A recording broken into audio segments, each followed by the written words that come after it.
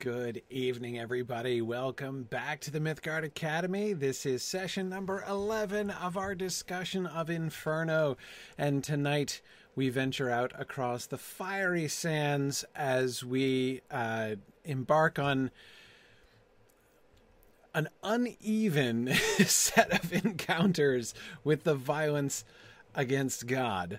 The violent against God. I say uneven because, first we meet some fairly interesting blasphemers. Well, one, really. And then we have a touching encounter in Canto 15. And then in the middle, we have this weird interlude, right? Which we'll talk about. Okay. All right. Anyway, yeah, Jennifer, this nice weather I have going on here. It's true. Yeah, it's been snowing here in New Hampshire, but of course, I'm where it's snowing fire, of course, surrounding me here. That's, of course, Brunetto Latini with Dante and Virgil there over my shoulder here this evening, which is really a reflection of my optimism, as far as where I hope to get to tonight. So we'll see. We'll see how that goes. But anyway, on to the violent against God. So we've done the violent against each other with Nessus and Chiron and the centaurs, right? Remember the fiery blood river that went up to different parts of their body. We did the violent against themselves, which was chiefly the suicides, but also those who squander their patrimony.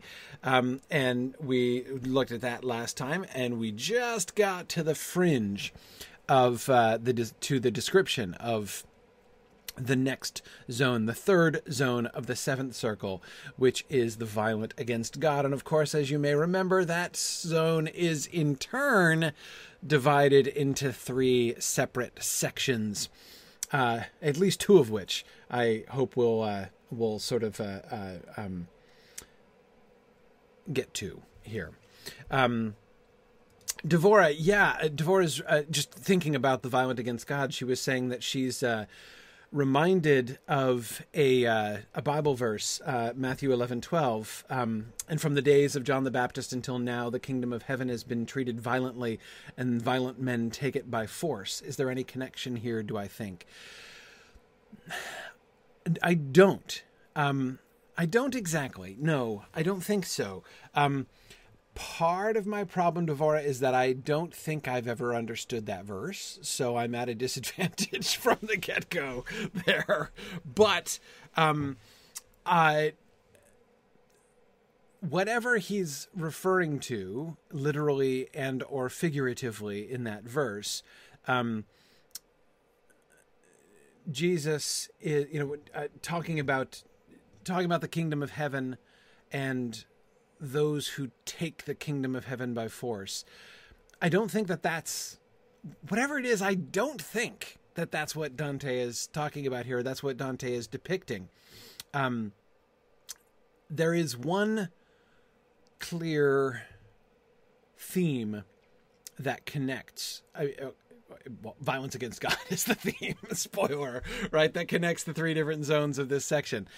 But by looking at the patterns that the three of them form, it becomes a lot clearer what Dante means by violence against God. I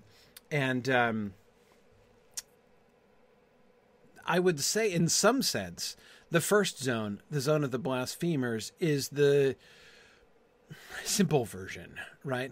Like those who are the blasphemers, those who are actually rebelling openly against God.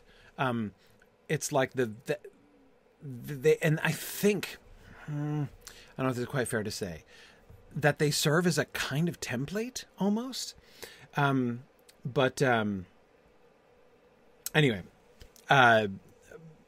we'll get there. Let's go in and see the landscape and meet the people, and we'll see what the text has to say about these areas and the people who live in them. The second one I find particularly interesting. Canto 15 was always a favorite of mine. But anyway, let's move on. From there we reached the boundary that divides the second from the third ring, and the site of a dread work that justice had devised. To make these strange things clear, I must explain that we had come upon an open plain that banishes all green things from its bed. The wood of sorrow is a garland around it, just as that wood is ringed by a sad channel. So we've got the Blood River, then the band of woods, which of course the trees are all the suicides, and then this open plain. Except don't picture a plain. Don't picture like a prairie with stuff growing on it, right? All green things are banished from its bed. The wood of sorrow is a garland around it, just as the wood is ringed by a sad channel. Here at the very edge we stayed our steps. The ground was made of sand, dry and compact, a sand not different in kind from that on which the feet of Cato had once tramped. Okay. Not different in kind from that on which the feet of Cato had once tramped. Exactly, Arthur. That's a desert, specifically the Sahara Desert, right? Cato was famous for having taken... It was in one of the civil wars, wasn't it? I always forget which war Cato the Elder. I think it's Cato the Elder too, not Cato the Younger. I can't remember which Cato it was. Boy, I'm not doing well on the quiz, the Latin quiz Latin history quiz that Dante is presenting here. But I'm pretty sure it was one of the Roman civil wars, and Cato the Elder famously took his army across the desert. Like, he took them on a march that nobody expected that you would be able to take an army and that army to survive across the Sahara, and they survived, and that was important. I think it was the Pompey and Caesar Civil War. Yeah, William, I'm embarrassed that I can't remember more details, but I'm pretty sure that is the situation there. So it's a desert. There are lots of ways to say that, right? So, I mean, this is one of the things that is always really fun about the indirection that Dante uses, right? On the one hand, you can often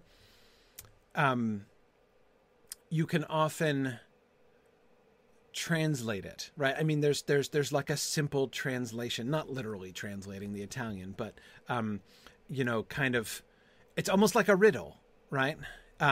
The ground was made of sand, dry and compact, a sand not different in kind from that on which the feet of Cato had once tramped. Wait, I know this one. Desert. Okay, great. It's a desert. That's what you're describing. I got it. I'm with you, right? So on the one hand, it's almost like a riddle game, right? Except the way this game works is that conveying the essence, right? Conveying the thing, conveying the concept of desert is almost incidental, I want to say. That is yes, okay, desert, but that's not the point, right? The point is what is being associated. You're not only getting the concept of desert, but you're getting it packaged for you in a certain way, right? You are being asked to remember the march of Cato the Elder as you imagine this desert, right? So it's not just a question of,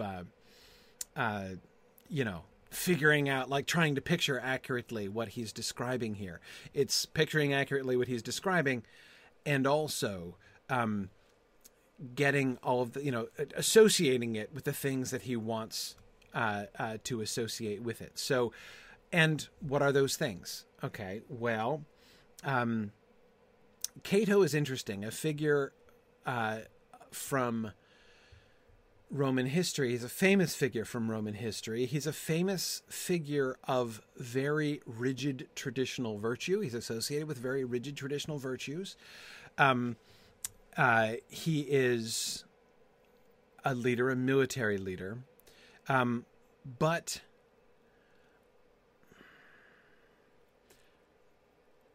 I don't think this doesn't feel to me like an enormously complimentary reference to. I'm not like, if I'm Cato, I don't think I'm flattered by this connection, right? That the land, right, the sand on the ground of the fiery third zone of the seventh circle of hell is going to be associated with like my career, right? I'm not sure if I'm Cato, I'm flattered by that. I think that it's not, on the one hand, I mean, it is evocative, right? You know, the hot, sun-scorched sands of the Sahara. Okay, that helps me to picture it. When he described an open plain, again, that could mean one of many things, and now I can understand that better. So it helps me in that way to picture it. The feet of Cato tramping across that desert makes me think of forced marches. I can't help but think with some sympathy of the soldiers who are compelled to go on this march, who might not have enjoyed it all that very much. Also,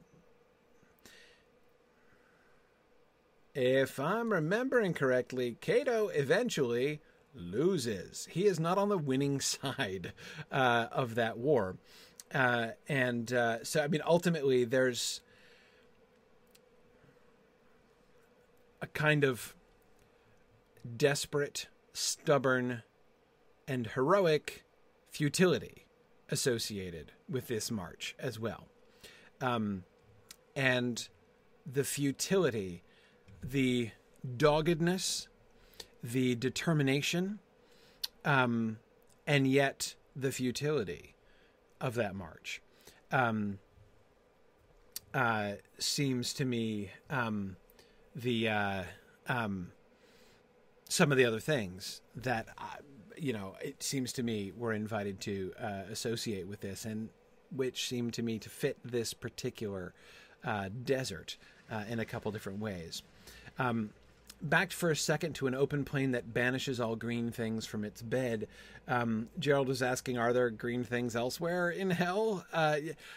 Lush green fields, with, daisies and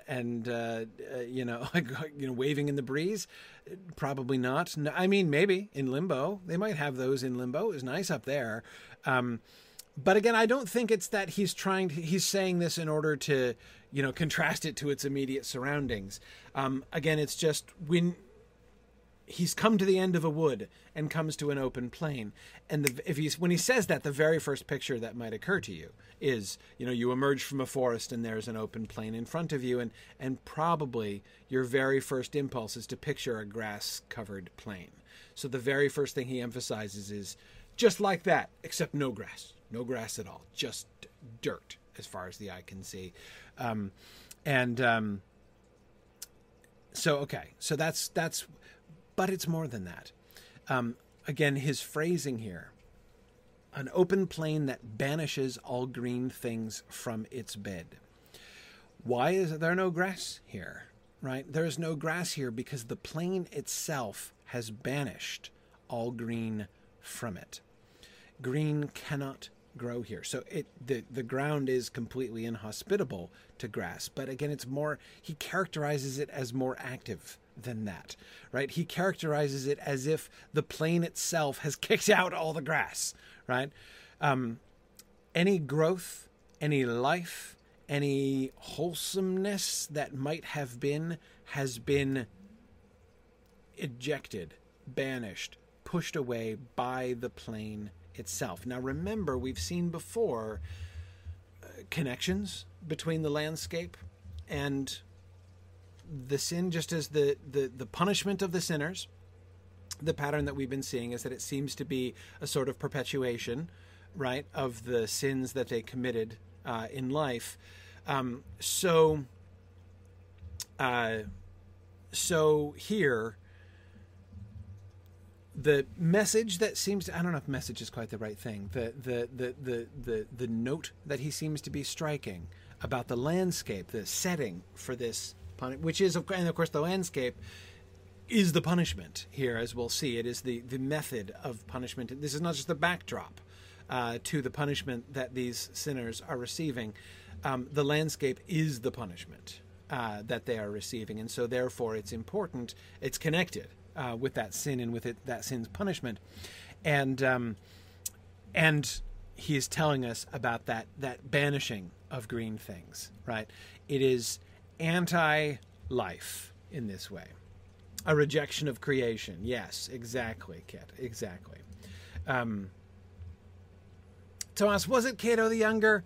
Yeah, no, I think you're right. See, man, just Roman history fail completely. Just awful. I can't tell Cato the elder from Cato the Younger. It's bad, right? Elder is the one who spoke against Carthage, right? Of course, yeah. Carthago delenda est, right? That's Cato the Elder, right? Yeah, right. Of course. Then Cato the Younger is the Civil War dude. Yep, got it. Mm-hmm. Exactly, Takako. You're so correct, right? This is why we need more humanities, so that you don't grow up like me. That's just it. Anyhow, all right. O vengeance of the Lord, how you should be dreaded by everyone who can now read whatever was made manifest to me. I saw so many flocks of naked souls, all weeping miserably, and it seemed that they were ruled by different decrees. Some lay upon the ground, flat on their backs. Some huddled in a crouch, and there they sat, and others moved about incessantly. The largest group were those that walked about, the smallest those supine in punishment, but these had looser tongues to tell their torment. So, 3 subdivisions of this particular zone. So we've got 3 different, and we have reason to believe, based on what we've seen in previous places, that these 3 different as Dante himself, Dante, the pilgrim, himself concludes that the different postures of the different shades suggest that they are ruled by different decrees, right? There is a difference, a distinction in kind between, they're all guilty apparently of violence against God in some sense or other, but not all in the same sense. So we see this is something different, it seems, than what we saw in the violent against your neighbor, right? The violent against others in the bloody fiery river, right? There we saw mere gradients, right? Those who were ankle deep in the fiery blood and those who were neck deep in the fiery blood. And we were told that the difference was one of degree, right? Those who were real guilty of violence against others and those who were only a little bit guilty. Or guilty of a little bit, perhaps, would be a better way to say it, of violence against others. That does not seem to be the case here. Or again, at least what Dante himself concludes is that they are ruled by different decrees. There's something fundamentally different about them. So the largest group are those who are walking around. The smallest group are those who are lying flat on their backs on the ground. But those are the ones that we're going to meet first. And these are the most talkative, we're told. Had the loosest tongues to tell their torment are the supine ones, the ones lying on their back. His description here. The dance of wretched hands was never done. He's just described the flames falling from the sky, as you can see in the picture behind me there. The dance of wretched hands was never done. Now here, now there, they tried to beat aside the fresh flames as they fell. And I began to speak. My master, you who can defeat all things except for those tenacious demons who tried to block us on the entryway, who is that giant there, who does not seem to heed the singeing? He who lies and scorns and howls, he whom the rains can't seem to soften. First of all, can I just say, why don't you give me a nice paper cut and pour lemon juice on it while you're at it? I think that's got to be the most questionable address to Virgil that Dante has done in the whole book. My master, you who can defeat all things except for those tenacious demons who tried to block us at the entryway, right? Okay. All right. So I'm not sure why he does that. The pilgrim. I mean, not the poet. I mean, the poet too, but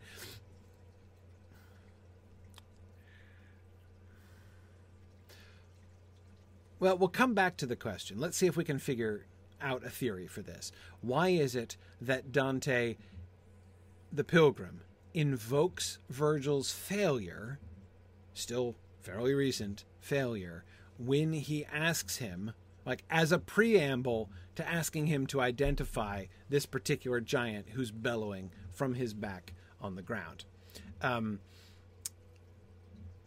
As you have already seen, no doubt, throughout our discussions, I am way better at proposing questions, about asking questions about Dante than I am about answering them. Because again, this is I'm, as I said from the very beginning, total amateur over here when it comes to Dante.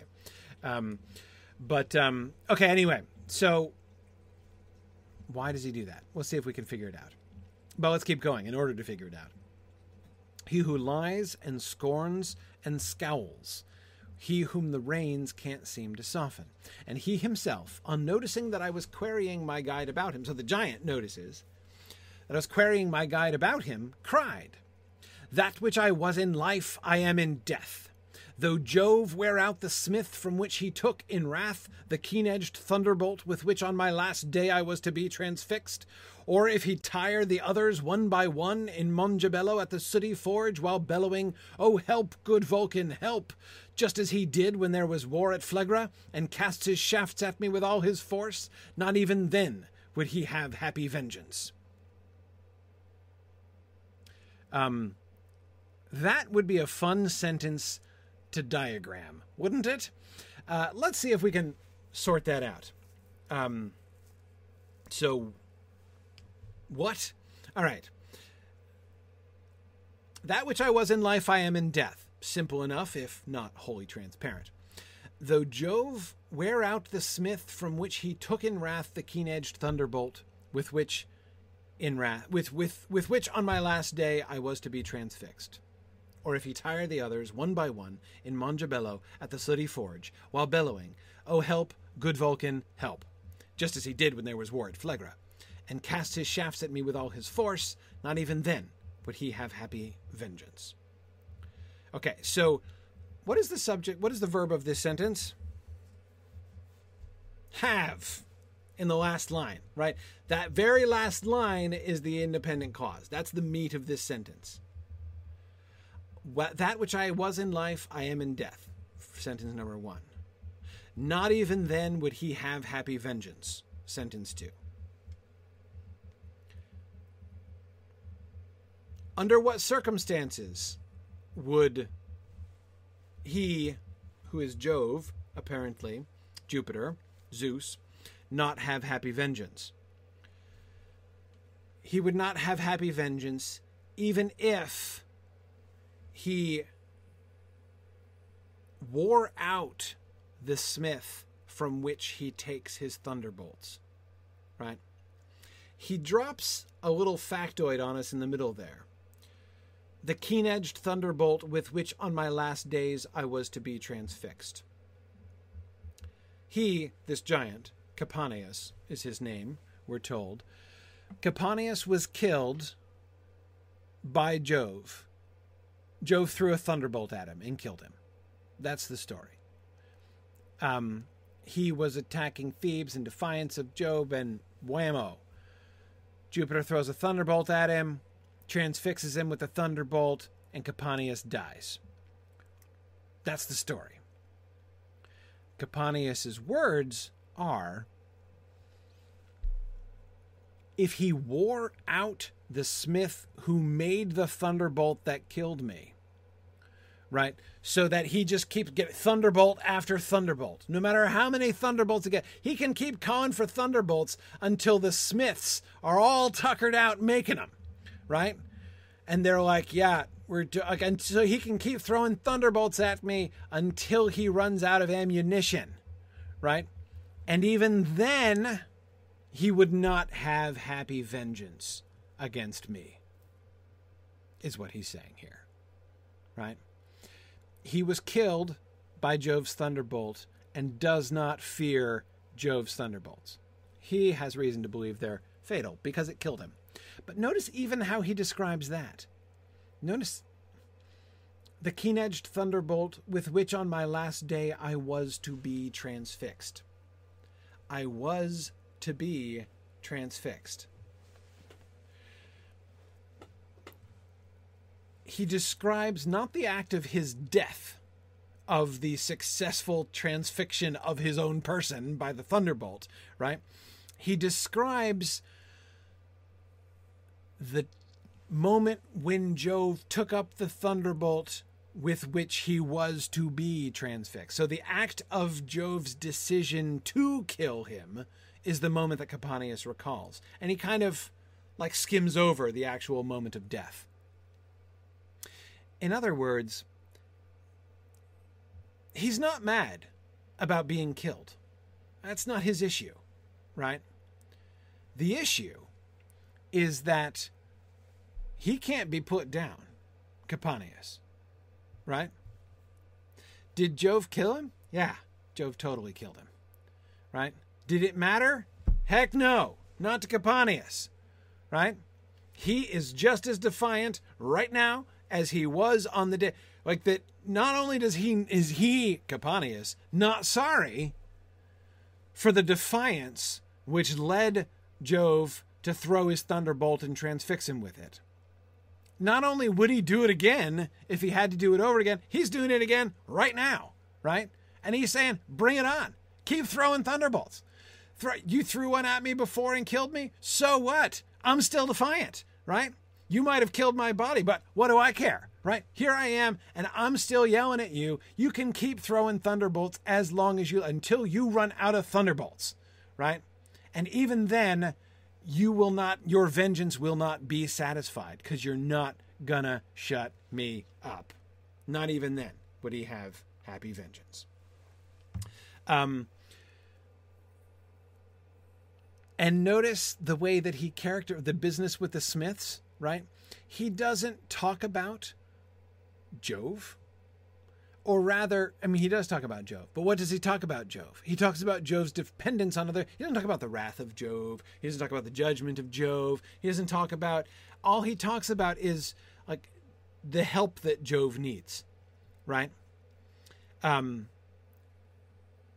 He describes the action that he describes. It's not even the throwing of thunderbolts. The action that he describes is Jove taking thunderbolts from the smiths. Those other folks, Vulcan, right, and others, the Cyclopses and stuff, who are forging his thunderbolts, right? So Jove has all these assistants. He has all these helpers who are getting all tuckered out trying to help him, right? And Jove, is being characterized as bellowing, "Oh, help, good Vulcan, help," right? It's Jove who's going to cry uncle, not Capaneus, right? He depicts Jove as saying, "Oh, help." Vulcan is the god of the forge, right? Vulcan is the god of the forge. So he's crying out. He describes Jove as having thrown so many thunderbolts. He's running out of thunderbolts. And so he has to cry out to Vulcan for help because he can't do it. He can't keep it up any longer, right? He's running out of thunderbolts and he's all worried. Like this is the characterization of Jove that Capaneus gives.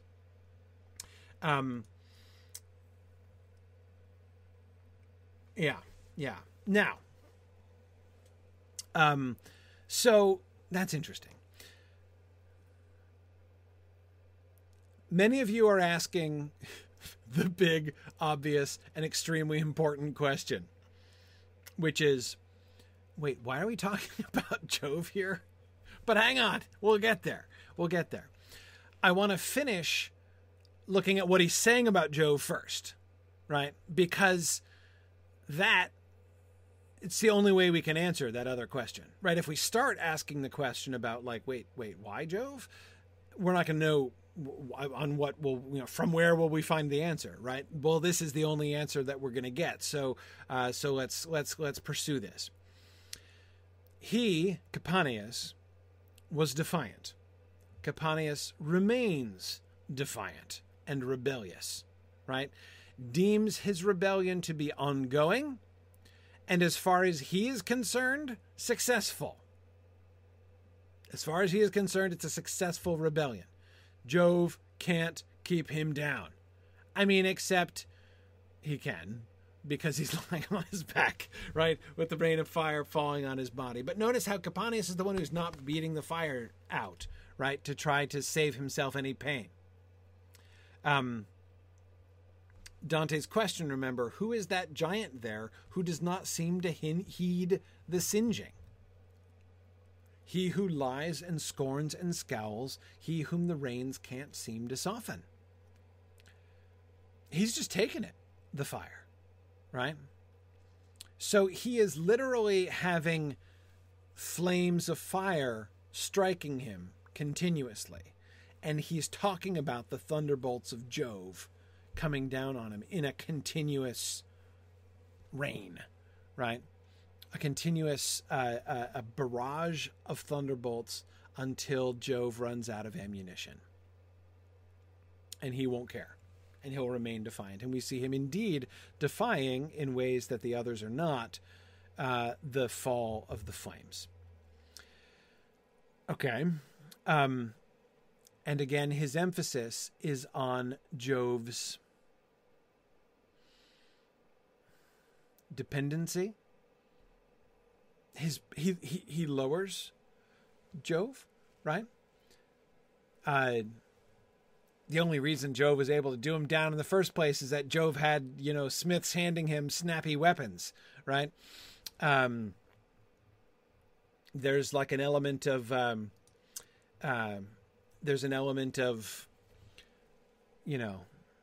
come down here and say that to my face about Capaneus's defiance there, I think.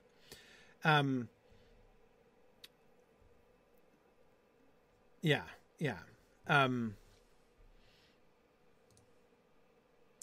Right. So, Bruce, absolutely what we hear from Capaneus is a blasphemer who is continuing in his blasphemy even after being thrown into hell. This is somebody who has obviously not learned his lesson, right? If there's a lesson to be learned, he certainly doesn't seem to have learned it.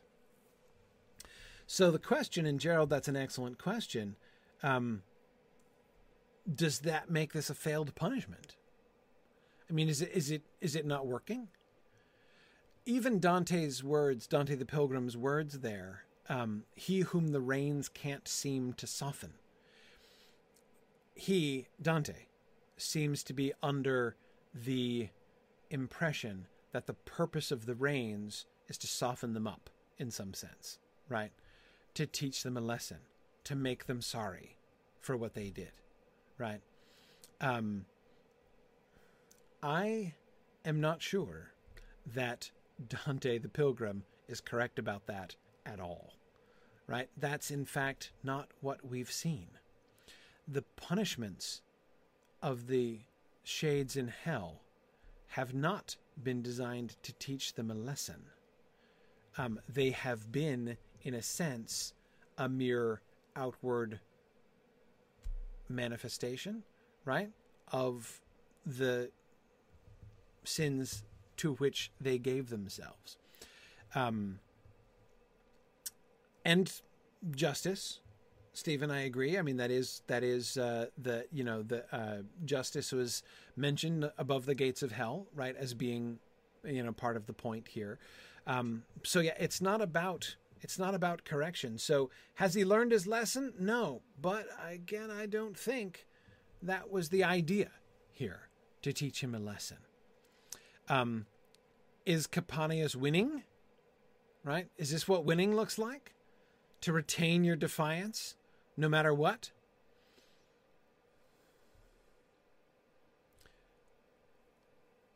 I don't think so. And the reason I don't think so is he is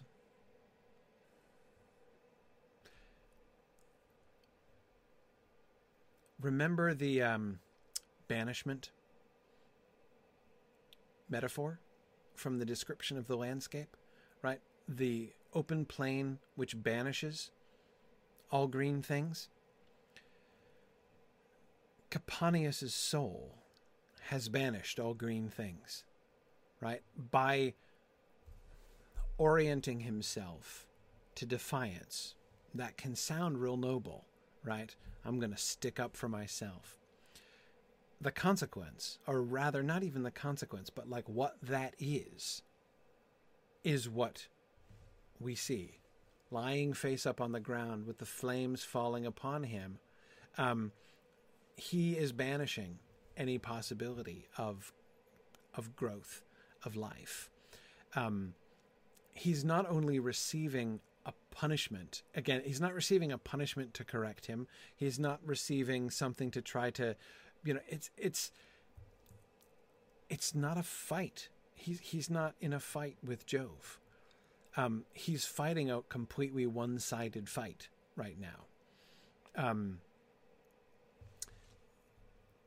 He is experiencing the result of yeah, and I agree, Stephen. If the punishments in hell are meant to teach, then they've utterly failed. Yes, absolutely. Yeah.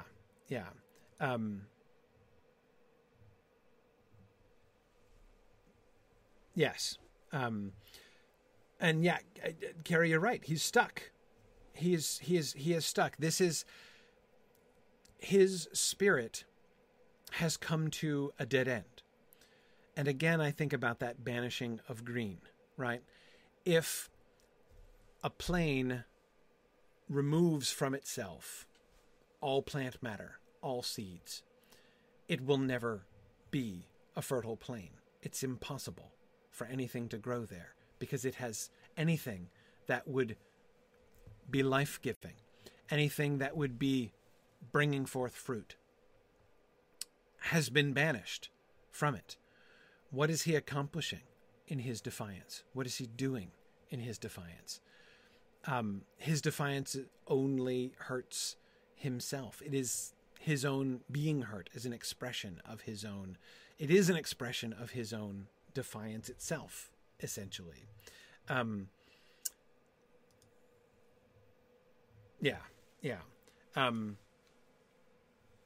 Yeah, that's interesting. Bruce Heitbrink is remembering The Great Divorce, which, by the way, The Great Divorce is really interesting to read after you read Dante. C.S. Lewis, very influenced by Dante, of course. And he's remembering the ghost in The Great Divorce, and the question of whether that ghost was still complaining or whether she had merely become a complaint, right? There is Caponius, why are you rebelling? What were you trying to accomplish? What were your long-term goals, right? What was your mission? What was your vision, right, that led you to rebellion? What were you striving for? There's nothing.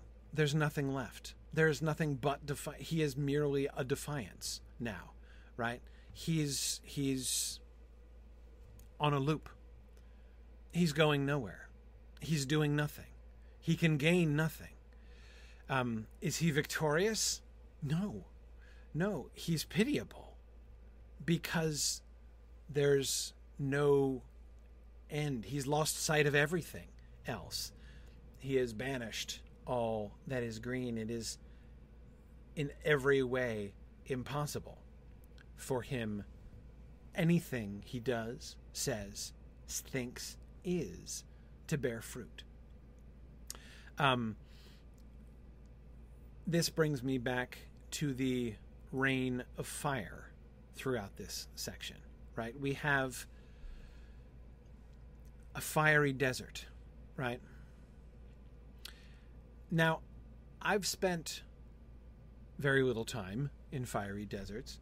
I've been to Arizona several times. I've driven through fiery deserts, but I've never really, and I've been hiking, but really it doesn't count. I've never really been in a fiery desert.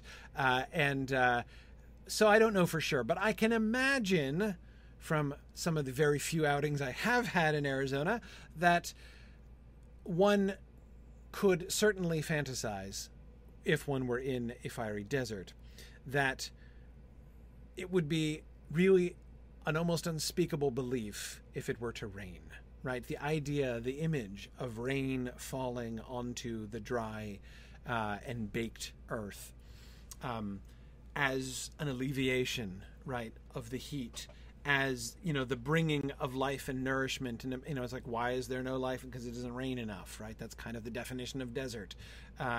So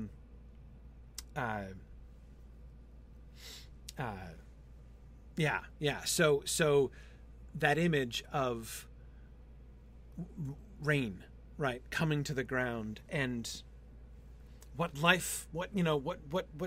other life could be nourished if the rain fell and hit and what do we see here?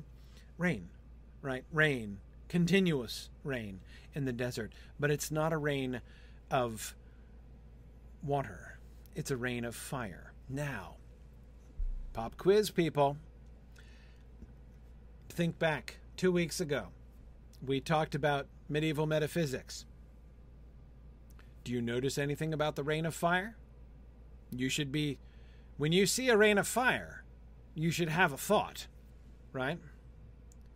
Exactly. You passed, Stephen and David, both of you.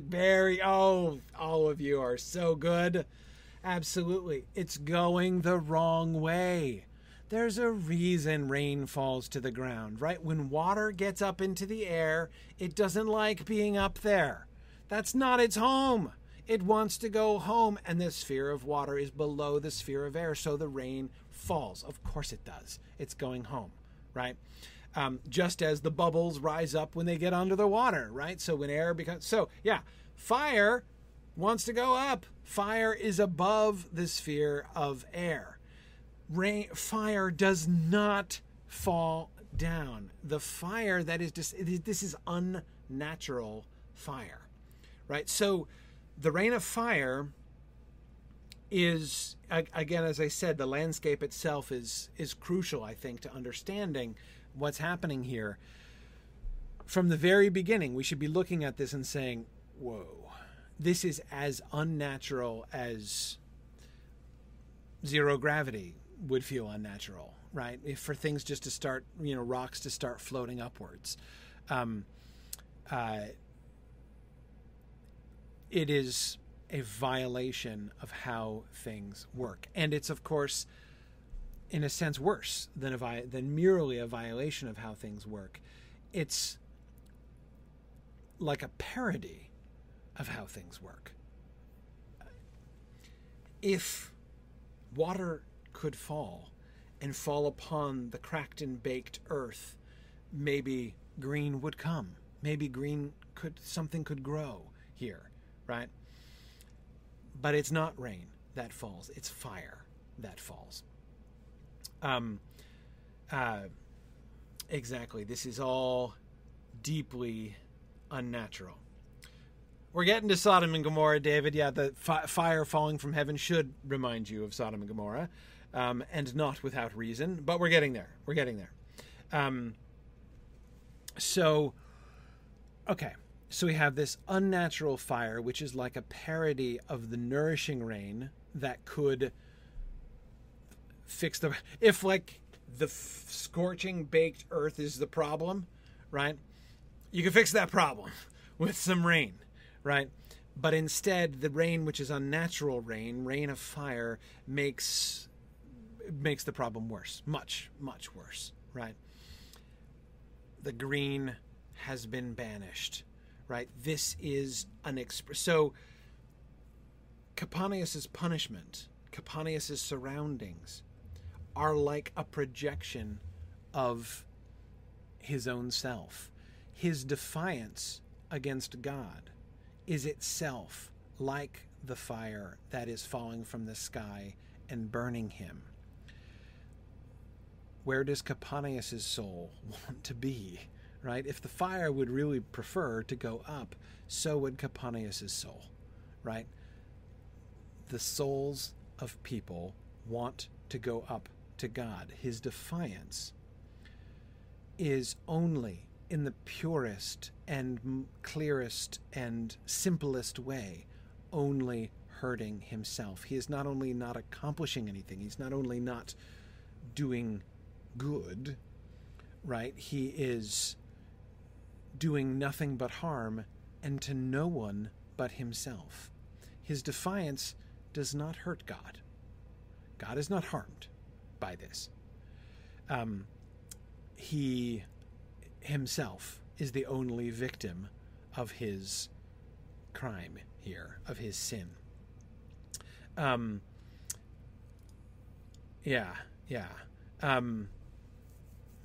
Bruce says it's all very Romans 1 stuff. Bruce, to me, Bruce is thinking of the passage in Romans 1 where Paul says, talks about sin, right, and says that God's response to sin was to give people up to their evil lusts, to, sort of give them the opportunity to make their choice, right? They chose sin and he let them choose sin. To me, Bruce, that passage in Romans 1 feels to me like a leitmotif for the entire Inferno, actually. I definitely think that same thing.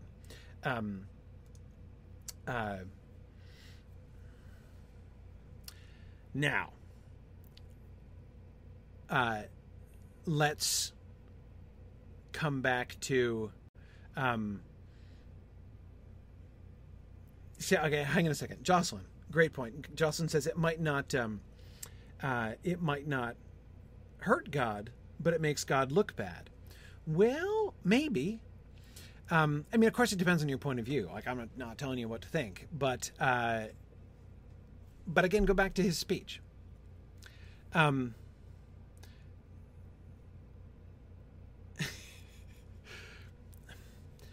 There is a point of view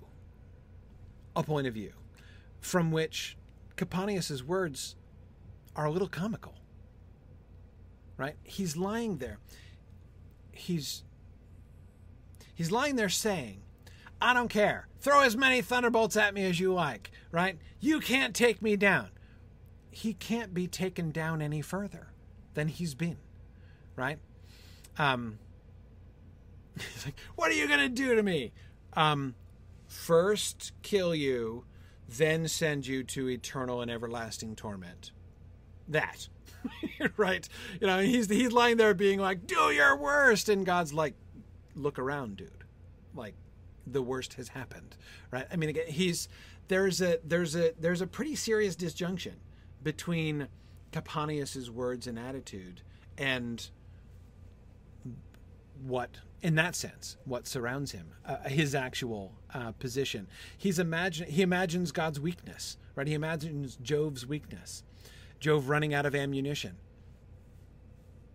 Look at the skies here.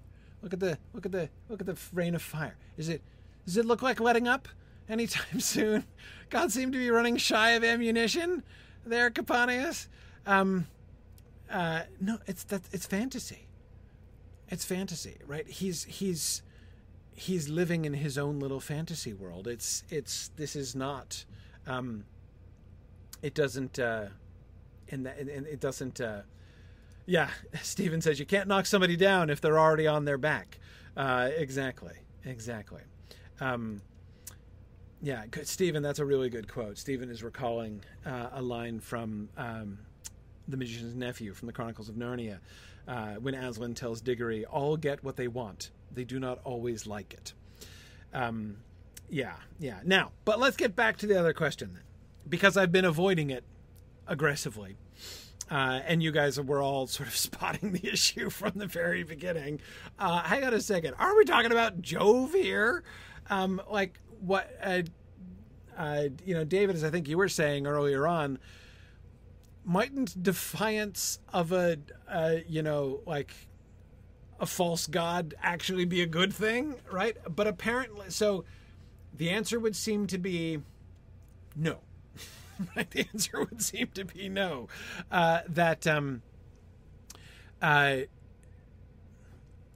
We appear to be asked to believe that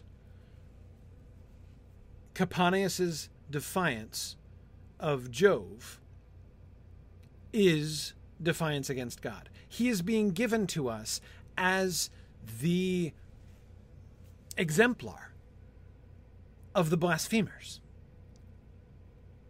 Now, who is Caponius? Not somebody you're probably familiar with. Caponius is from Statius, I think, the Thebaid. One of those Latin poets nobody reads anymore except medievalists and classicists. But anyway, yeah, he was. So I mean, that's where his story is from. So he's a pagan character, a giant. I mean, he's a sort of part of the landscape, the mythological landscape there, who is killed by Jove. But the poem, Dante's poem, is here asking us to believe that it's 1-to-1, basically. Caponius's defiance of Jove. So there are several things that are a little surprising here, right? You're right to say that the surprising thing was like that Jove seems to be being taken as equivalent in some sense to God. But why don't we back up and start with Caponius exists? Can we start there? Right? And this is something, of course, that we've been encountering all along, right? We met Cerberus. But he's a demon. So there we were seeing the truth behind the Cerberus legend. Okay, so there isn't actually a three-headed dog of the underworld. There's a demon in the underworld, whom the pagan poets, including Virgil, have, like a sort of a glimpse, right? And so that, they don't get it all right, but their stories are based on a truth, just a cloudy perception of that truth. And that is classic doctrine, classic understanding of how the classics work. Classic understanding. Made a joke. Didn't even realize it. A classic understanding of how to read the ancients, right? They're probably not completely wrong. Don't just chuck them out, right? Because they're very wise, but they didn't see everything really clearly because they didn't have revelation. They didn't have the Bible, so it wasn't their fault. We saw others. Plutus, right? The Furies, right? So in several cases, we've seen clearly, explicitly demonic figures. Remember Plutus calling out on Satan, right? So, so we've had several demonic figures. So that seemed to be the trend, right? That these were demonic figures who are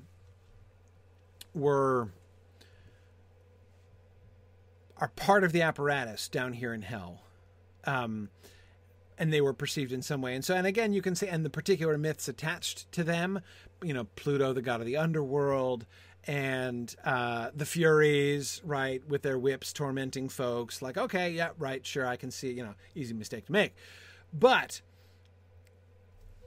it's not remained that simple, has it?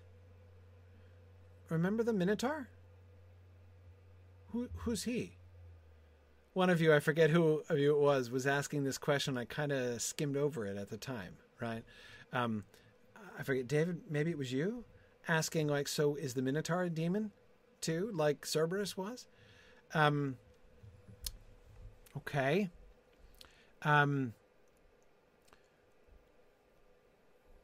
The Minotaur is just a tormented soul. He seems to be being punished. But he's on the boundaries, kind of like Plutus. Maybe he's a demon. I mean, the demons are being punished also. So, maybe that. What about the centaurs? What about Nessus?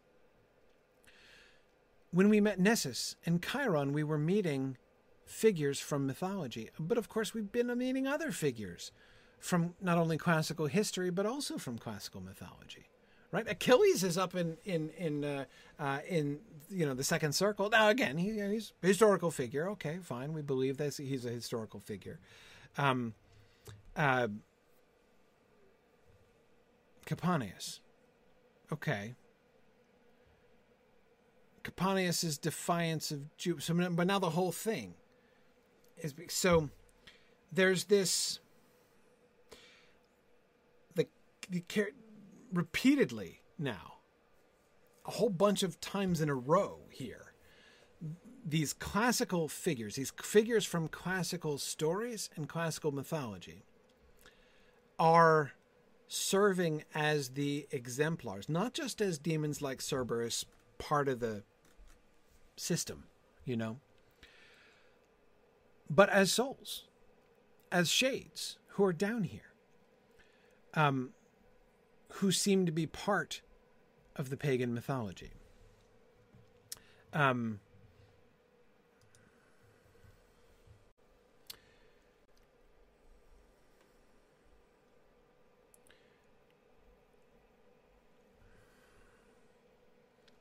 Okay, so what do we do with this? What do we do with Caponius? So Caponius, A, was real, I guess. And B, defied Jove and was killed by him. I guess that happened. Thunderbolt, right? So that's history? That's not mythology? That's fact? And, what's more, he now serves as exemplar for blasphemy. Okay. Awesome. Jennifer and Gerald at exactly the same time asked, so where's Jove? Is Jove down here somewhere? We haven't seen him.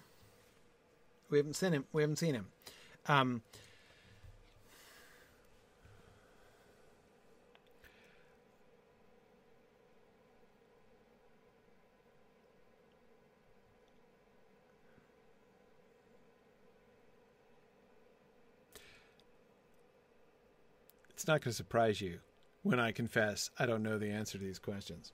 I don't. But let's speculate a little bit more. Let's see if we can come to something here. On the one hand, here's what I was just pausing and thinking about. On the one hand, you could say that since the truth of God has not yet been revealed to people in these times, right, these pre-Christian pagans, well, okay, so the defiant attitude that he had towards Jove might not have been real, exactly, right? That Jove wasn't, he didn't really have it right. But it was like what was, his defiance against Jove was counted at, like, in his heart, he was defying God, right? He thought of God as Jove, right? He had a false picture of what God was. But the defiance was real, right? He was defying everything he knew about God. He didn't have all the details right? But he knew enough to know that God was there, and he knew enough to defy him. And that choice counted. Seems to be one way to understand this picture. Bruce says, lots of C.S. Lewis connections tonight. Bruce says it's like Aslan talking to Emmett, the Kellerman soldier in the last battle, but in the opposite direction. Yeah. Yes.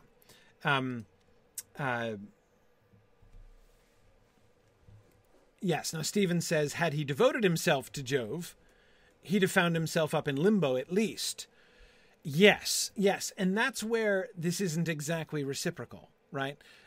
Those who did worship Jove appropriately do not seem to end up in heaven. Limbo is stuffed full of virtuous folks who followed God the best way they knew how, but they're not saved because they lived before Christ.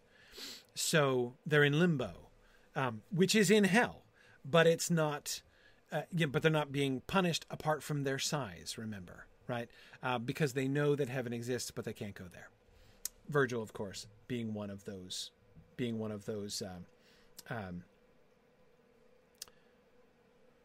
being one of those people who lives there.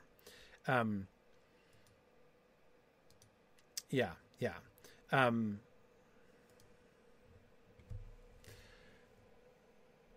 And that's interesting. Stephen says, if you reject Jove, there are two directions you can go.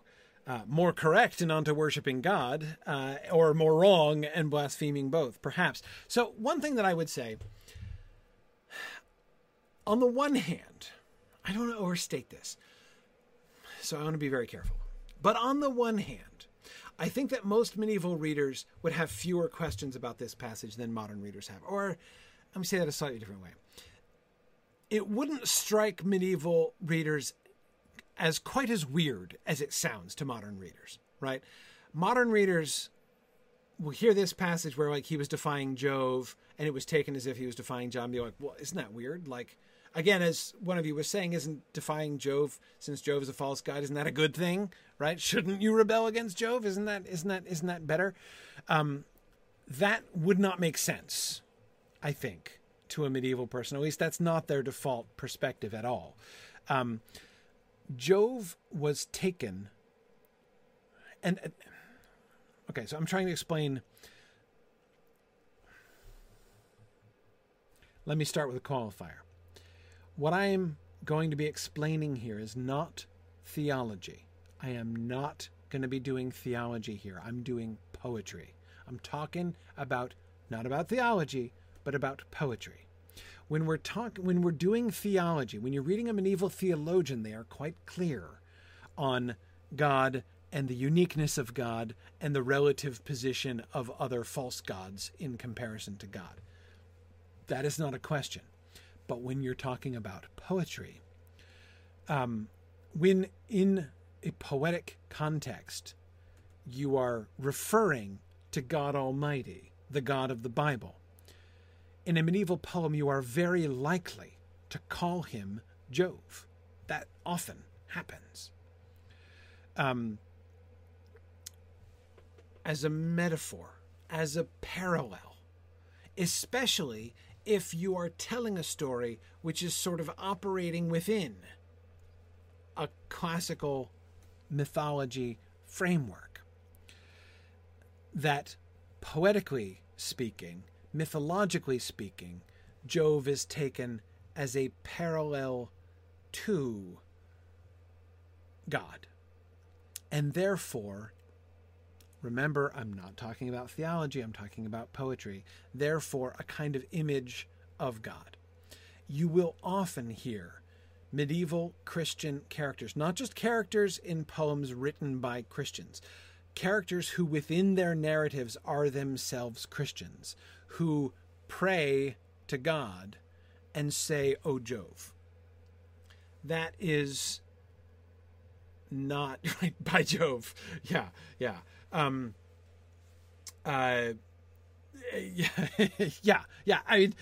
right. You know, Sharon points out the by Jove thing.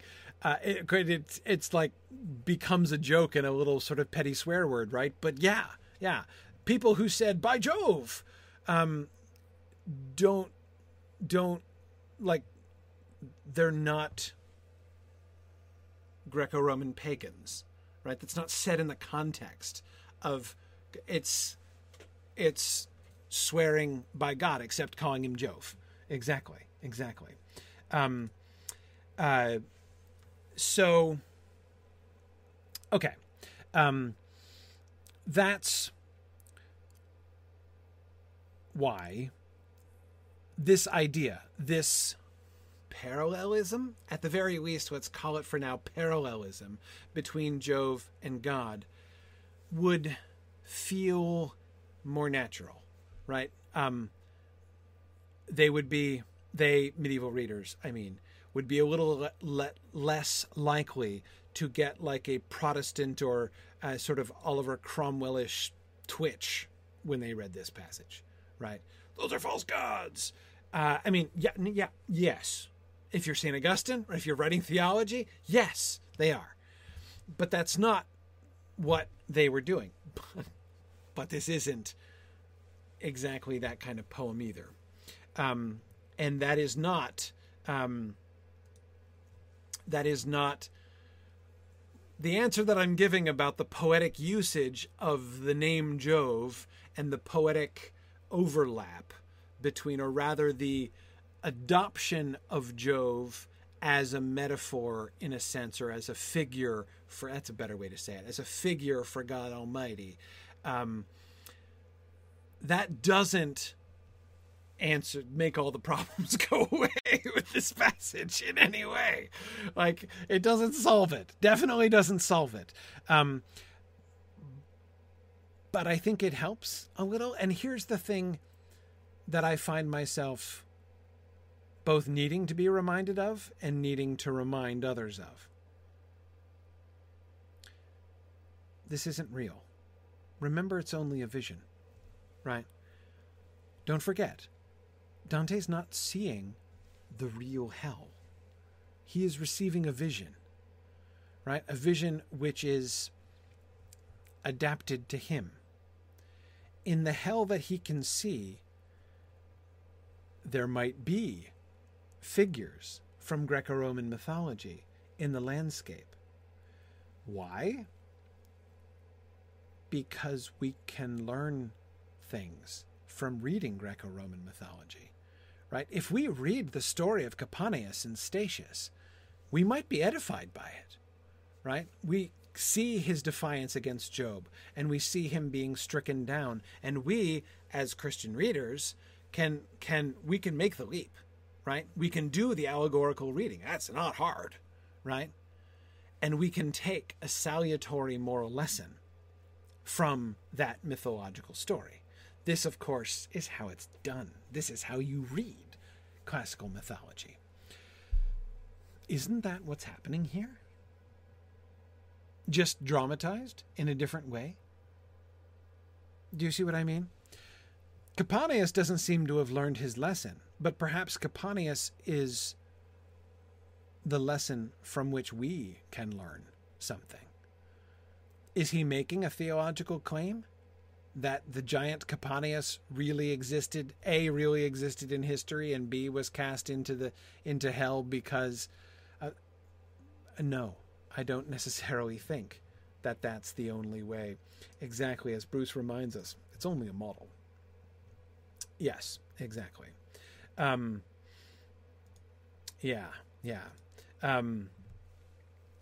Awesome. Hey, Anthony, good to see you again. I see Anthony's joining us for his first live class since the Book of Lost Tales, or since Unfinished Tales. Wow, that puts it back a bit, right? As Pippin would say. Good gracious me, Anthony. What was that? 2014? Like 7 years ago, something like that. Wow. Anyway. Okay. This is the point at which we would return to the question, so why, again, does Dante bring up Virgil's failure?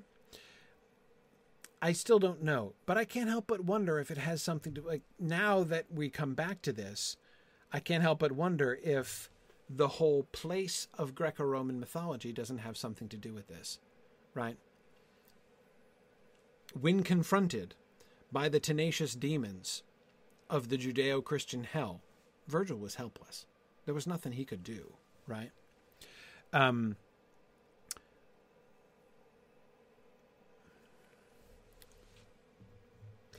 Virgil, that's Virgil's world, right? Anyway, woefully incomplete answer. But we got to move on. Okay. Virgil's commentary on Capaneus. Then did my guide speak with such vehemence as I had never heard him use before. O Capaneus, for your arrogance that is not quenched, you're punished all the more. No torture other than your own madness could offer pain enough to match your wrath. But then with gentler face he turned to me and said, that man was one of 7 kings besieging Thebes. He held, and still it seems holds, God in great disdain, desprising him. But as I told him now, his maledictions sit well as ornaments upon his chest. What are the ornaments upon his chest? The wounds of the fire that is striking him, that he's not putting out, right? So like the singed sores of the flames are the ornaments that are sitting on his chest. his maledictions sit well as ornaments. So he connects his maledictions, his evil speech, with the ornaments that are on his chest, with the wounds that he is receiving in punishment. You can see how explicitly Virgil describes what we were concluding before. For your arrogance that is not quenched, you're punished all the more. No torture other than your own madness could offer pain enough to match your wrath. His madness, the madness of his defiance, is the only is the fit punishment to match his wrath. It is the torture with which his wrath against God, his violence against God, is punished.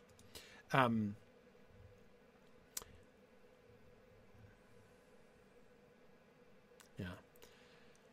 Okay. So good. I think we got it. I think we got it right before. Virgil seems to agree with us here. Let's keep going. Because now we come to the interlude. All right.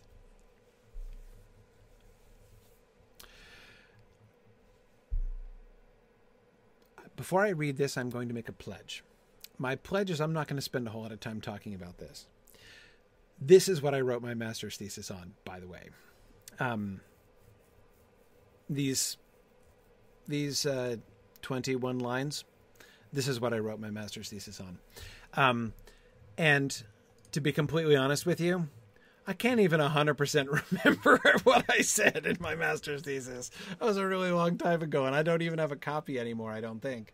I couldn't find one. I was looking. I couldn't find one. But anyway, among all other things that I have shown you since we first made our way across the gate, whose threshold is forbidden to no one, no thing has yet been witnessed by your eyes as notable as this red rivulet, which quenches every flame that burns above it. That was the speech that inspired me to write my thesis on this section. Like, Virgil starts with this huge setup, right? We've been traveling a long time now, Dante, right? We've seen a lot of things. We've been through the gates of hell and then all the way down to the far end of the seventh circle of hell, and nothing you've seen is more notable than this stream of red liquid that you're looking at right now. And I'm like, okay, this has got to be good, right? Whew, here's that, super important. These words were spoken by my guide. At this I begged him to bestow the food for which he had already given me the craving. A devastated land lies in mid-sea, a land that is called Crete, he answered me. Under its king, the world once lived chastely. Within that land there was a mountain blessed with leaves and waters, and they called it Ida. But it is withered now, like some old thing.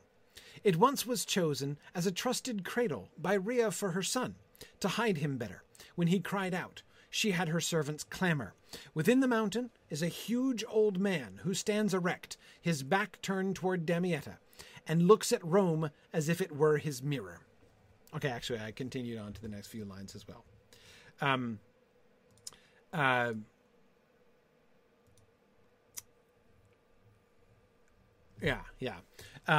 Okay, so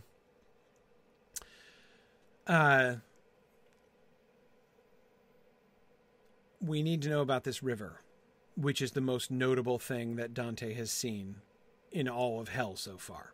It's a big sell, big sell. Please bestow upon us the food of which you've already given us a craving. Okay, digression. There is a land called Crete. In this land, there is a mountain. In that mountain was once chosen as a trusted cradle by Rhea for her son. What are we talking about? Why was Crete famous? Who's the son of Rhea? And what's the business about the trusted cradle? Yes, Zeus is the son of Rhea. Trusted cradle? Why did Zeus need a cradle that involved trust? Because his dad wanted to eat him, of course, having eaten all his siblings.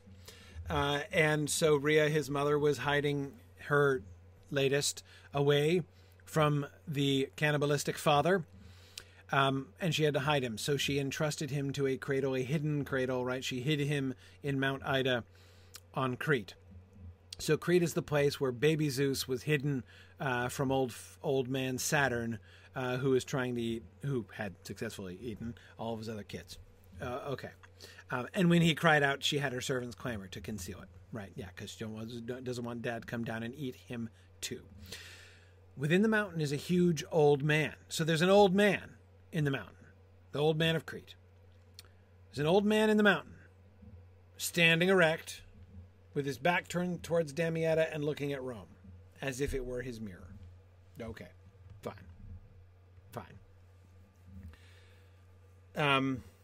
What does this have to do with anything? Oh, wait, we're talking about the river, which is the most important thing that Dante's seen yet. Hang on, we're going to need a little more than this, Virgil. The old man's head is fashioned of fine gold. The purest silver forms his arms and chest, but he is made of brass down to the cleft. Below that point he is of choicest iron, except for his right foot, made of baked clay. And he rests more on this than on the left. Each part of him, except the gold, is cracked, and down that fissure there are tears that drip. When gathered, they pierce through that cavern's floor, and, crossing rocks into this valley, form the Acheron and Styx and Phlegethon, and then they make their way down this tight channel, and at the point past which there's no descent, they form Cocytus. Since you are to see what that pool is, I'll not describe it here.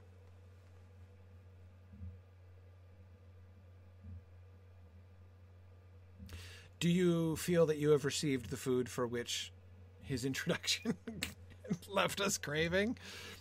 Well, I did not, definitely did not, as a young medieval student. The combination of this huge setup and what always felt to me like a massive disappointment, that, like, I expected the Red Stream to have a, allegorical significance, right?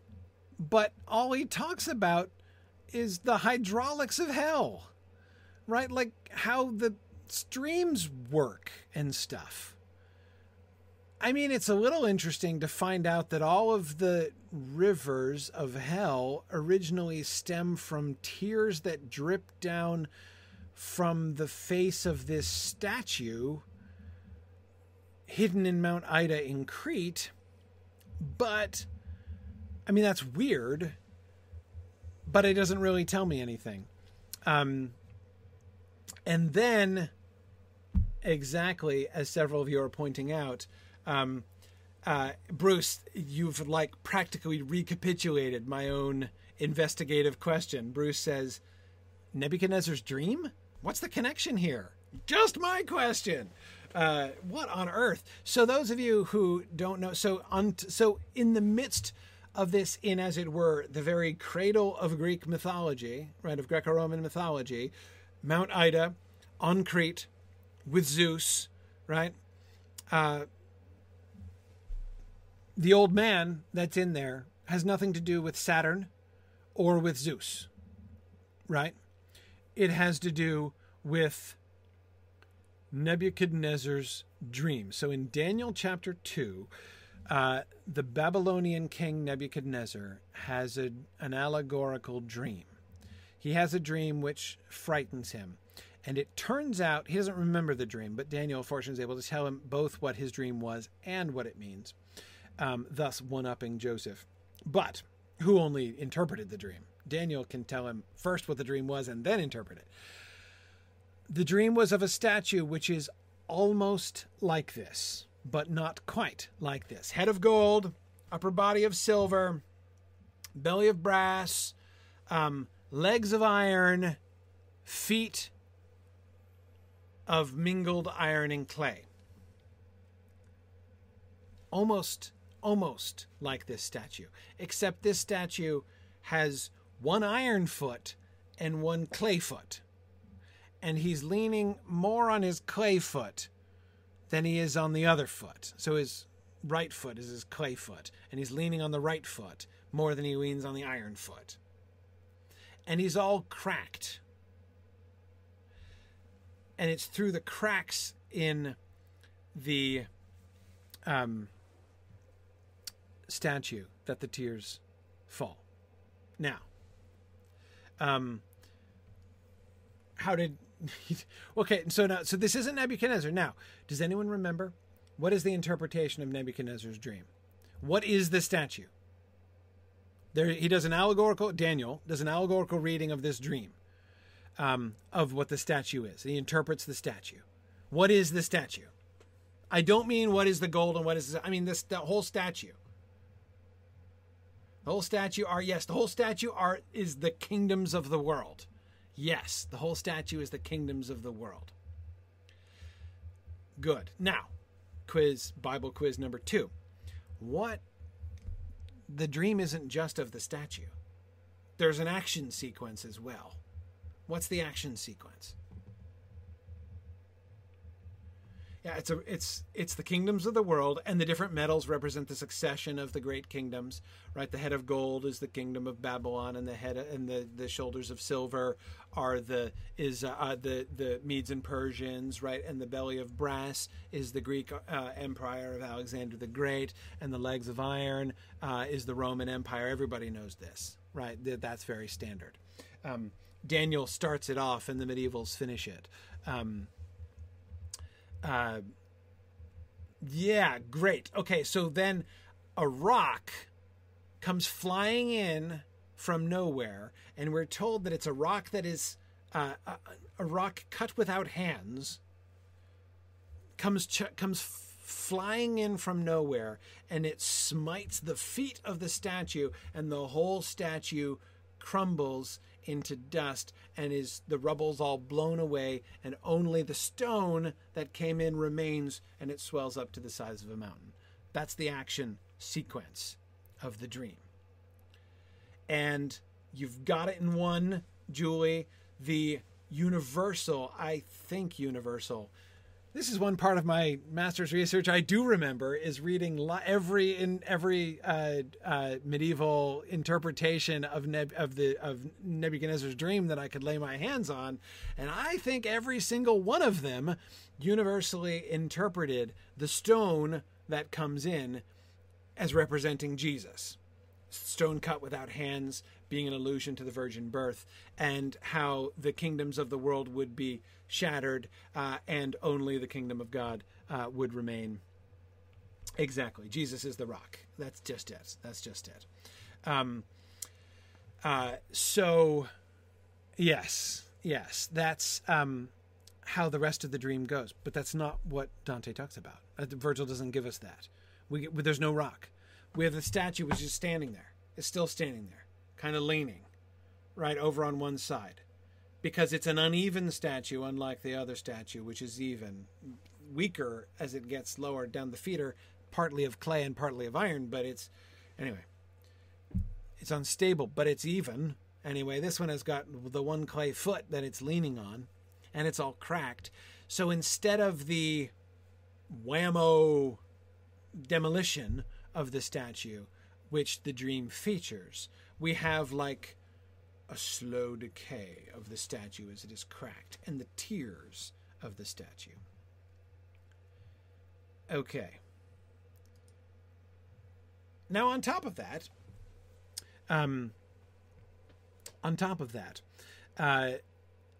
we have, see, awesome. You guys are asking just the right questions. Why is the gold not cracked? Stephen, what a great question. Each part of him except the gold is cracked. Yeah. Why is the gold not cracked? Great question. No idea.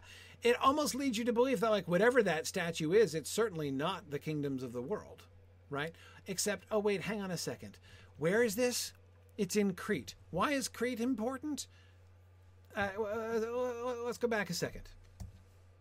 A devastated land lies in mid-sea, a land that is called Crete. Under its king, the world once lived chastely. Anybody know what that's about? We're now shifting from Bible quiz to mythology quiz. Greco-Roman tradition quiz. Under its king, the world once lived chastely. What's that all about?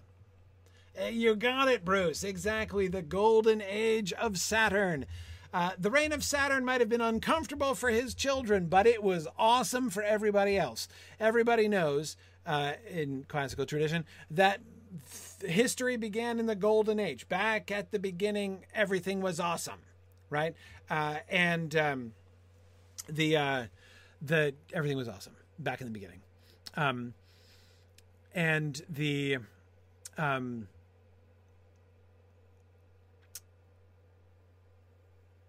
It was there are many similarities, not 100% similarities, but many similarities between the depiction of the Garden of Eden in Genesis chapter 2 and the depictions of the Golden Age in classical mythology.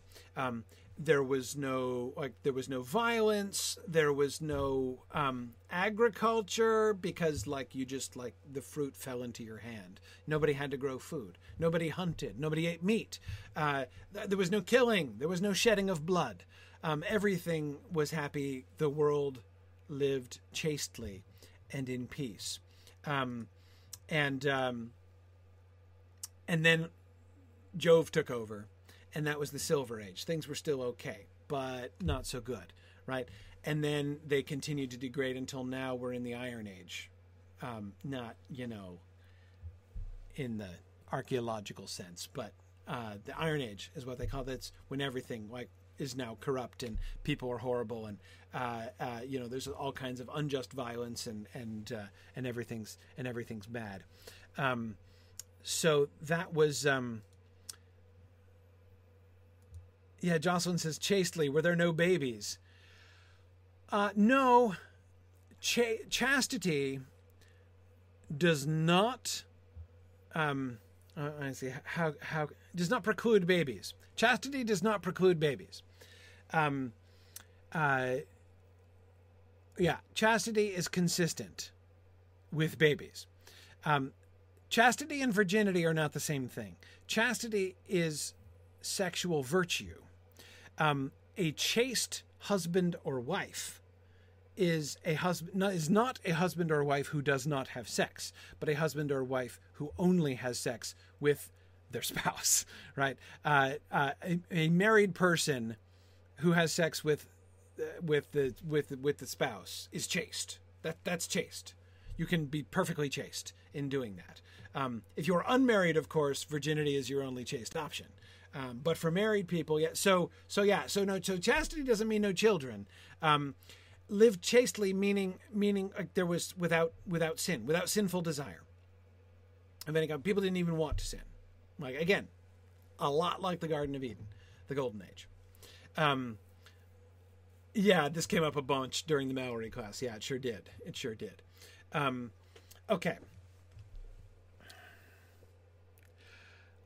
The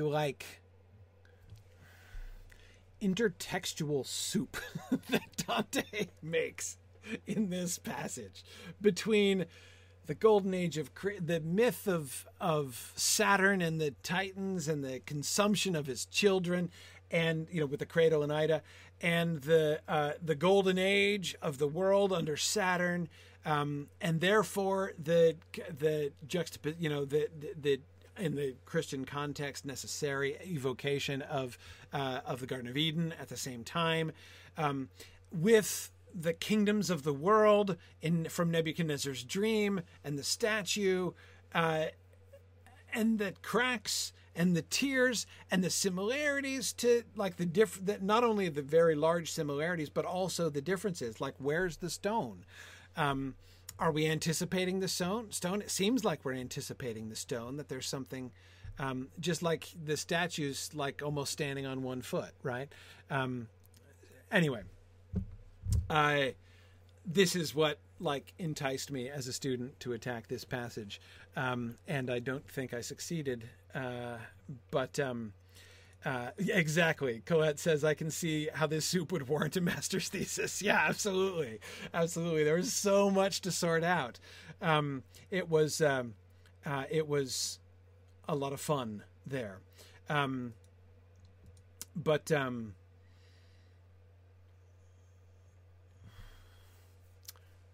Yeah. Jennifer says this feels like a jab, at well, again, I wouldn't say the Catholic Church. At Rome, meaning the papacy. Because remember, we're talking about Dante here, right? The Pope is generally the bad guy.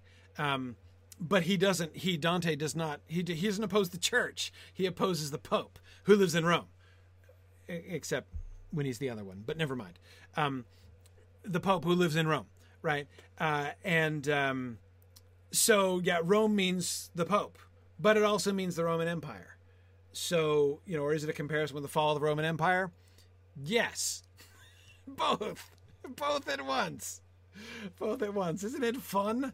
And wait, and the result of it all is a river. That's the whole point. The whole point of this is that this is where the rivers of hell come from. The Acheron, the Styx, the Phlegeton, and Cocytus. Yep. So that's why the river in this channel, most important thing. Most notable thing that he's seen anywhere. Berolini, in her commentary, talks about the tears of mankind. How she kind of, I don't know, I won't say skips over, but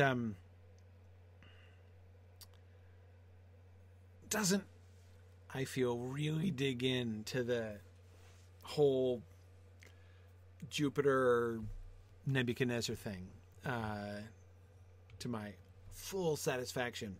But she talks about the tears. She talks about the old man of Crete as a sort of embodiment of human sin, right? Of the tears of human sin. Certainly, the cracks in the statue, the decrepitude of the statue. And here, Stephen, is where we get back to the gold head without cracks, right? The gold head without cracks now begins to seem not like the kingdoms, like don't be thinking about Babylon anymore, right?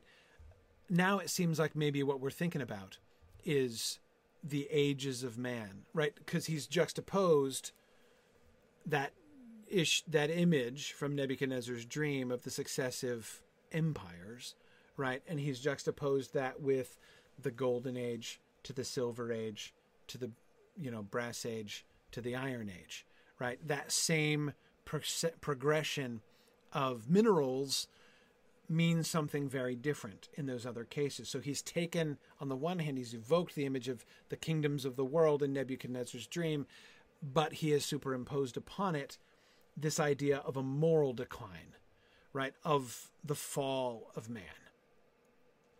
And the statue, the fallen, well, almost fallen, the listing over to one side and cracked statue is weeping, right? And the tears of that statue, the tears which, if we understand the statue to be in some sense connected with the worldly, the kingdoms of the world, and not in a political sense, right? Not in a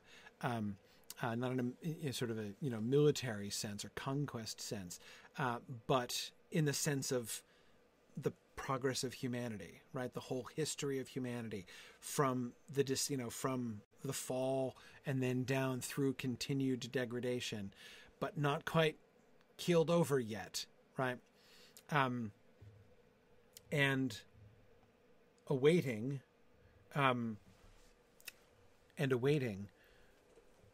the stone, right, to come in and smash things and renew things, establish the mountain, right, that will replace the statue.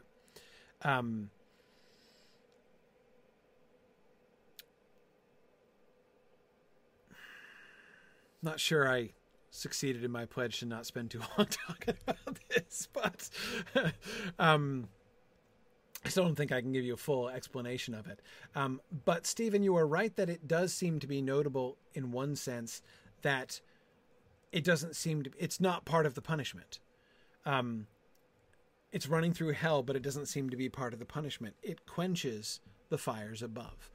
It's this river which enables Dante to traverse this circle without having fire raining on him the entire time, because above the river there's like a cloud which, where sort of the water and the fire meet, and there's like a little mist canopy over the river.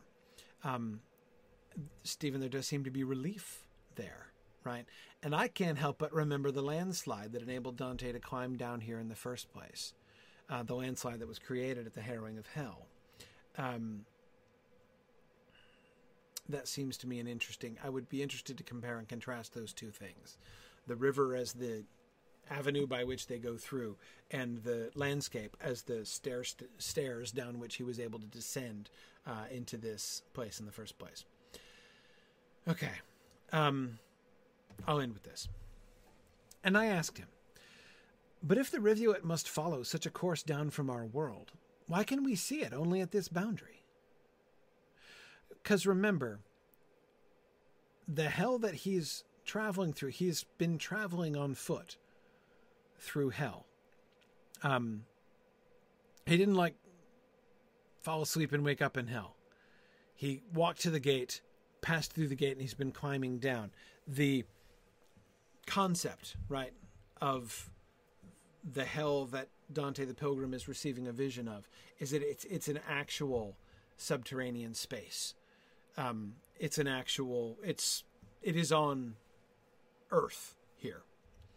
And so this is why water that trickles down, the tears which trickle down from Crete form literal rivers in hell and obey the rules of water flow everywhere else on planet Earth. And so his question is, why haven't we crossed this river? If it comes down from the top and is descending down, then shouldn't we have had to cross it already? We've been going around in circles here. And he to me, you know this place is round, and though the way that you have come is long and always toward the left and toward the bottom, so as they've gone, they've been taking left-hand turns every time. So they've been going around steadily in one direction around the circles of hell. You have still not completed all the circle, so that if something new appears to us, it need not bring such wonder to your face. So yeah, why haven't you seen this river before? Oh yeah, because we haven't come around the whole circle yet. So that's why. Don't be mystified, Dante. It all makes perfect sense. Water flows just the way it normally flows. And I again, Master, where's Phlegethon and where's Lethe? You omit the second and say this rain of tears has formed the first. He knows, of course, what rivers are supposed to be in hell because it's in Virgil, right? It's in Aeneid's trip to the underworld. The rivers of Hades are very famous, and he's listed 4 of them, but there's a 5th, the River Lethe. What's mythology quiz? What's significant about the River Lethe?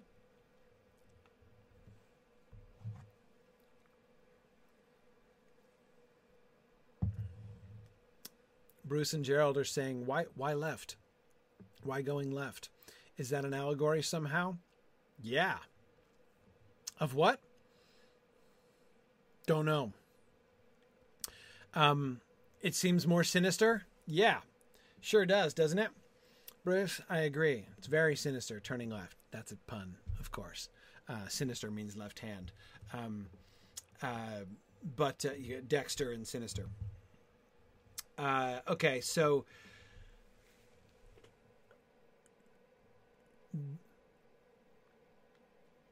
they're in hell. So they're going to the left all the time.